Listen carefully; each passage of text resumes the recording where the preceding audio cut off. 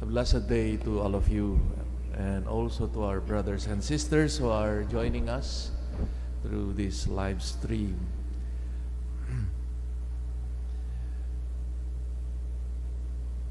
What are our ideas of God, of Jesus Christ? Who is Christ and God for us? Because many times, the kind of God we have, the idea of God we have, influences a lot of how we conduct ourselves or how we live our life.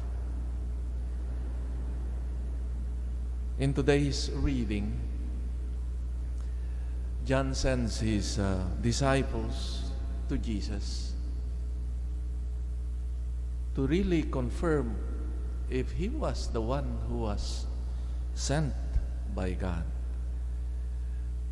There seems to be, as if we read between the lines of today's gospel, there seems to be a dilemma in John the Baptist.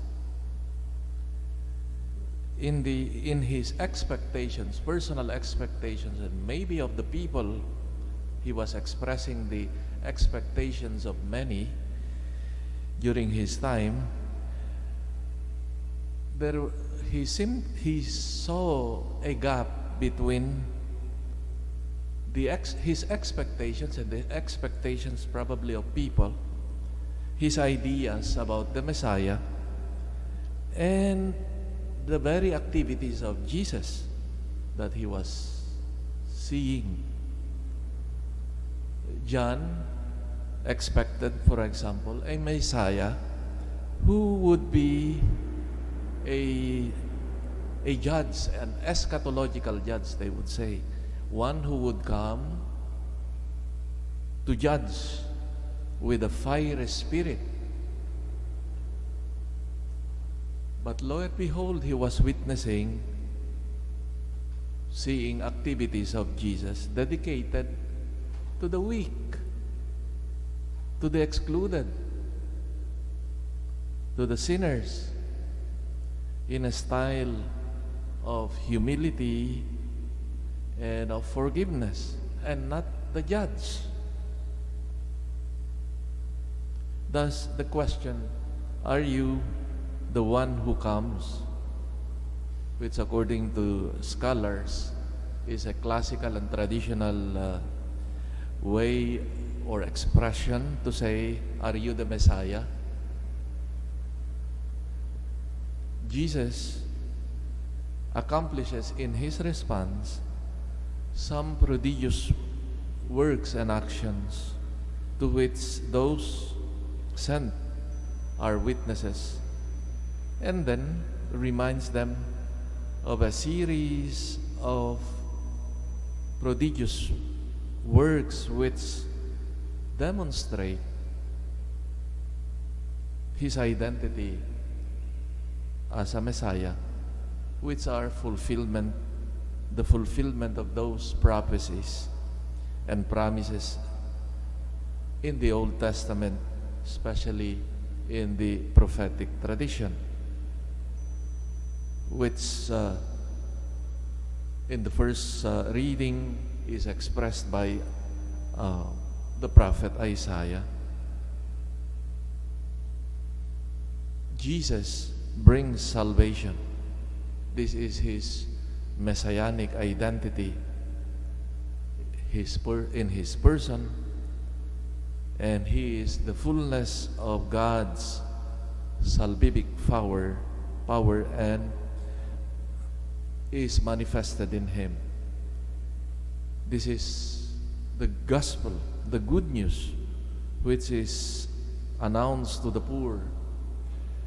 That means the unfortunate, the excluded, the oppressed, and the hopeless.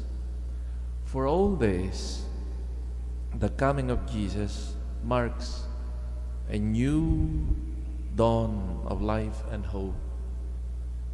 Jesus foresees the risk of such scandal in the face of such attitude, yet he still proclaims, "Happy those who know and are not scandalized about it."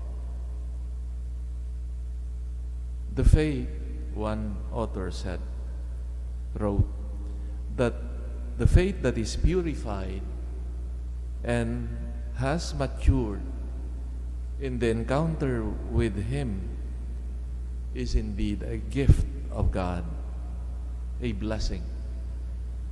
Now, the person who has dropped or left the trappings and the fake scaffoldings of his or her life can really set out on the adventure of the reign of God and receive as a poor person the good news. So to be a Christian therefore means to receive Christ Jesus every day in our life, and from Him pattern our conduct or His style of life, and prolong in our life His practice of love, of disinterested love. Who is God for us? Who is Christ for us? We should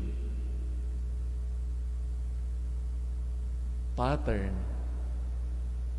our life, our thoughts of who Christ is, and not what we imagine about God and of Christ.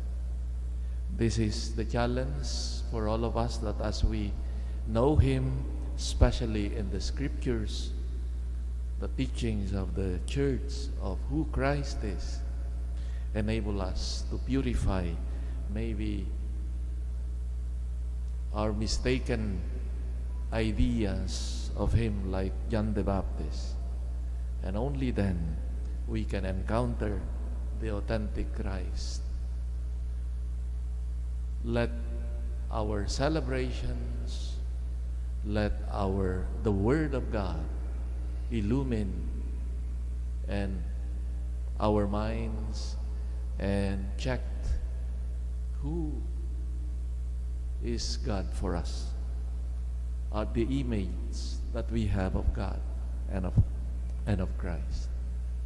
And may the Holy Spirit enlighten us to really know the Messiah, the Christ, who came to save us, and especially save the needy and the poor.